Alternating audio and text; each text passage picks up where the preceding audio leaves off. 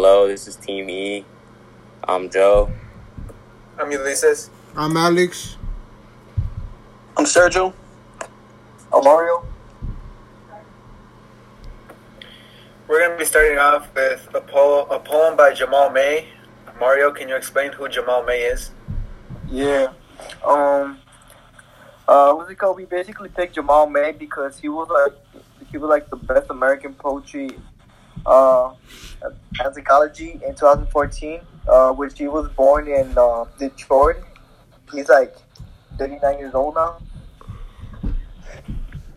Alright, so we picked a poem by Jamal May to go first, and it's called I Have This Way of Being, and it goes as following.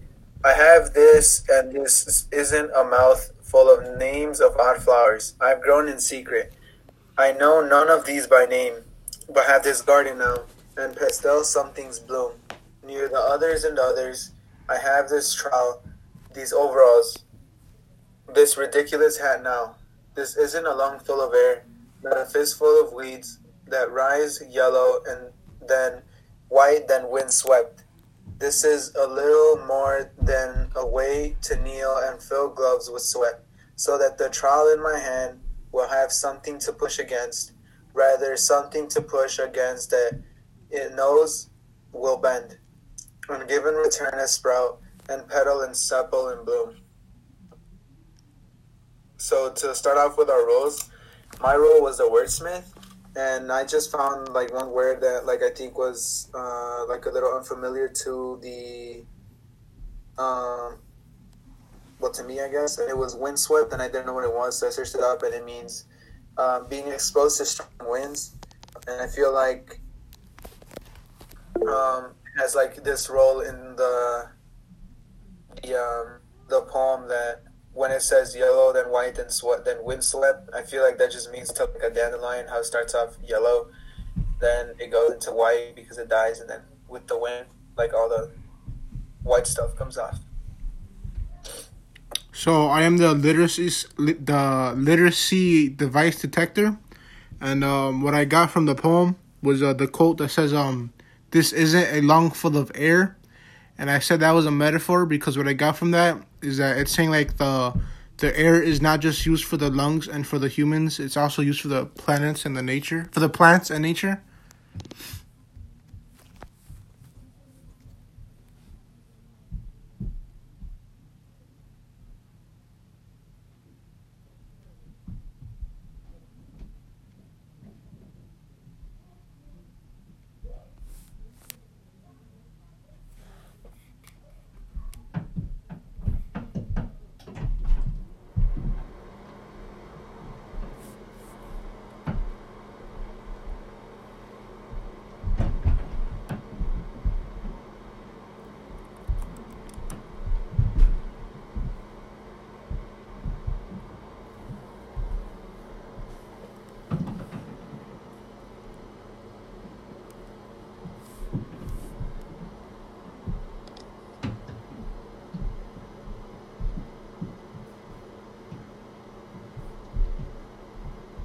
Sergio, go. I'm the connection conductor, and what? Yo, this doesn't make any sense.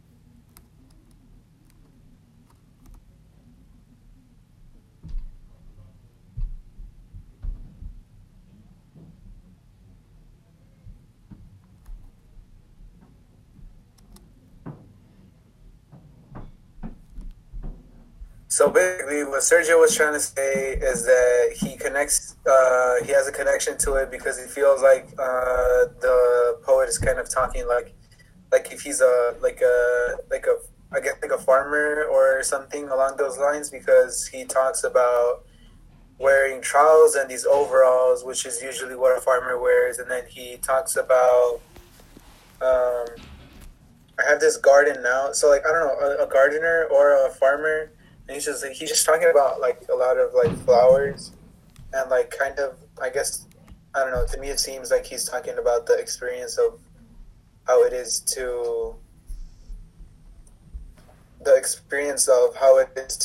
like, I don't know, like plant flowers, I guess. Joe.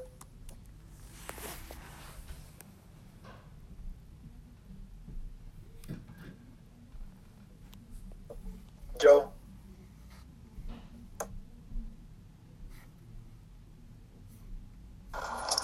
Alright, so I had discussion back there. So I created some questions for you guys. One of my questions is, in the poem, I have this way of being, what did the narrator mean by this isn't a full lung of air? Wait, can you repeat it? Sorry, I didn't have the poem pulled up. In the poem, I have this way of being, what did the narrator mean by this isn't a full lung of air? Well, I said in my literacy thing, I said that it's saying that the air is not just used for lungs and for the humans. I said it's also used for the plants in nature to help them grow and expand like a lung when you breathe.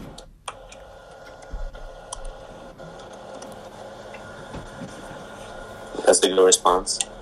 Another question that I had was, or that I wrote down was, do you think the tone of the story towards the end of what do you think the tone of the story is towards the end of I Have This Way of Being? I feel like the tone is just kind of like it transitioned from, and so like in the last line it's, and the given return as a sprout and petal and sepal and bloom. So it's just kind of like saying like, I don't know, like going back to the gardener idea. As a gardener, you see flowers die, but then sooner or later you see them grow again and then grow even more, like as beautiful as they were before. Okay. Another question that I wrote was, are the two poems I Have This Way of Being and A Brief History of Hostility connected in any way? Well, I think with that question, we'll go on to reading the Brief History of Hostility by Jamal May. And this is a pretty long one, so it starts, in the beginning there was a war. The war said, let there be war, and there was war. The war said, let there be peace, and there was war. The people said, music and rain evaporating against fire in the brush was a kind of music, and so was the beast. The beast that roared or bleated when brought down was silent when skinned, but loud after the skin was pulled taut over wood, and the people said, music, and thump and thump and thump, said drum. Someone said, war drum. The drum said, war is coming to meet you in the field. The field said, war tastes like copper. Said, give us some more. Said, look at the wildflowers, our war plants in a grove, and grows just for us. Outside sheets are pulling this way and that. Fields are smoke, smoke is air. We wait for fingers to be bent, knuckle to knuckle. The porch overrun with rope and shotgun, but the hounds don't show. We beat the drum and sing like there's nothing outside but rust-colored clay and fields of wild flowers growing further than we can walk. Torches may come like fox paws to steal away what we plant, but with our bodies bound by the skin, my arc is to his curve. We are stalks that will bend and bend and bend. Fire for heat, fire for light, fire for casting figures on a dungeon wall. Fire for teaching shadows to writhe. Fire for keeping beasts at bay. Fire to give them back to the earth. Fire for the siege, fire to singe, fire to roast, fire to fuse rubber soles to collapse the crossbeams. Fire to Gehenna. Fire for Dante, fire for Fallujah, fire for ready to aim, fire in the forge, that folds steel like a flag, fire to curl worms like cigarette ash, fire to give them back to the earth, fire for ancient reasons to call down rain, fire to catch it and turn it into steam, fire for churches, fire for a stockpile of books, fire for a Bible black cloak tied to a stake, fire for smoke signals, fire to shape a gun muzzle and magazine, fire to leave from a gut of a furnace, fire for Hephaestus, fire for Pyre's sake, fire licking the toes of a quiet brown man, fire for his home, fire for her flag, fire for the sand to coax it into glass,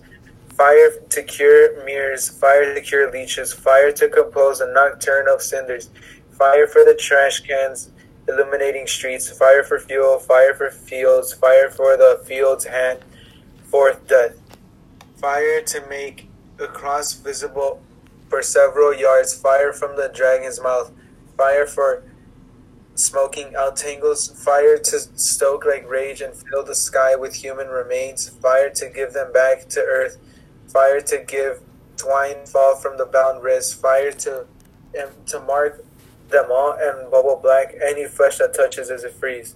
They took the light from our eyes, possessive, took the moisture from our throats, my arms, my lips, my sternum sucked dry, and lovers of autumn say, look, here is beauty. Tallness only made me an obvious target made of off-kilter limbs. I'd fall either way. I should get to the death tattoo or metal ribbon of some sort. War took our prayers like nothing else can, left us dumber than remote drones. Make me a loyal soldier, and I'll make you a lamenting so thick, metallic, and so tank, tread hard. Now to make tomorrow a gate shaped like a man, I can't promise when it's time, I won't hesitate, cannot say, I won't forget to turn and fall, and guess the names of the leaves before they can change.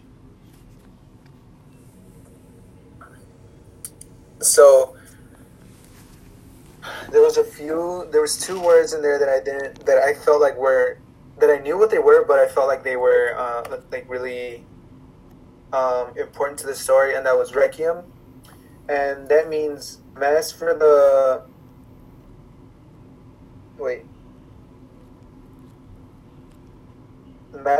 repose of the souls of the dead. So I feel like that was important because obviously in war there's a lot of people that die, so I feel like Requiem is just like a way in honoring their deaths or like their lost souls, I guess. And then the other word that I defined, and I didn't define because I didn't know what it was, but because it's really important and it keeps on getting repeated, which is war, which means armed conflict between two groups, which I feel like may be either meant literally, which is like obviously war between two groups, or it could also be internal war within oneself.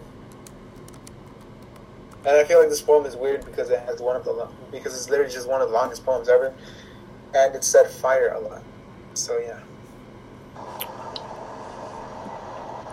So what I put for the poem was the quote that he said. He said, was silent when skinned, but loud after the skin. And I said the figurative language for that was assonance.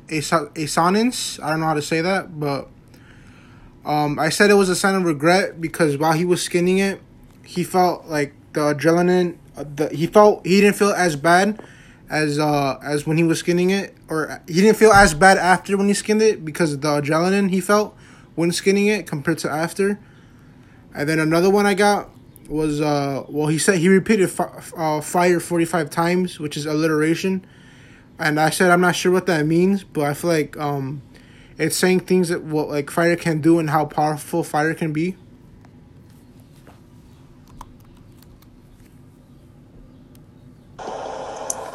So another question that I put was, why do you think the author said the war said, "Let there be peace," and there was war, means in a brief history of hostility.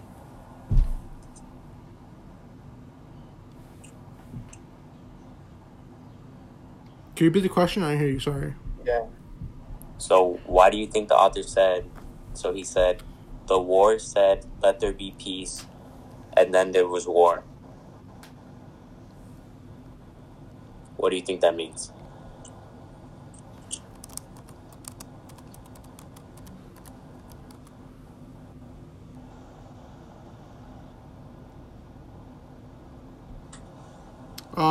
Maybe because I'm not sure actually. You go, Yuli. I was gonna say that it's just kind of going back to the,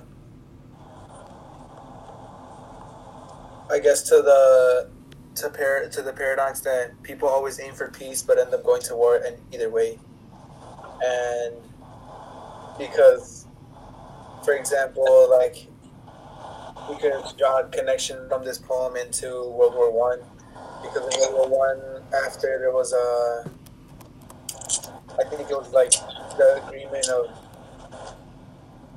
I forgot what they're called, but I know it took place in France, where they made Germany pay everything, and it was all pay all the damages that they did during World War One, and it was all for the aim of peace. But obviously, in the future, they became, well, there was a Second World War, so that's pretty self-explanatory. I agree with you. I think the author means that war only causes more war. Just because a war is supposed to result in peace, it doesn't mean that it always does. I also agree with that, because there's always been war ever since World War One. Never, there's always been a war ever since then. And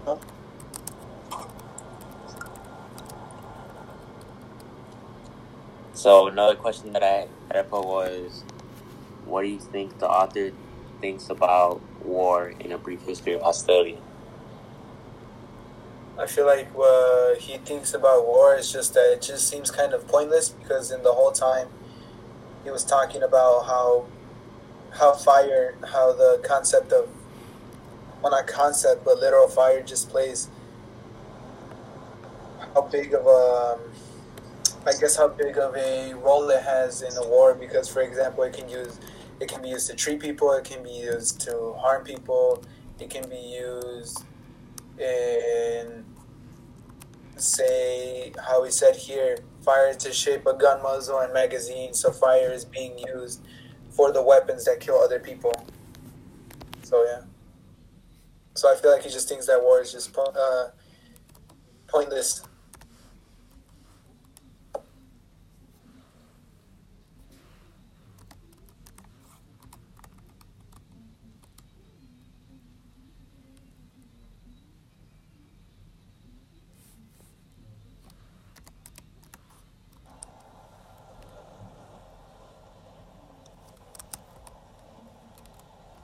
Anyway, guys, I think that's going to be it for this podcast episode.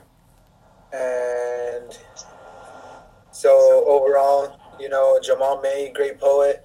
Although the second poem was kind of long, I feel like it was really deep, as it was toward the literal element, as how we interpreted it as a literal element of war.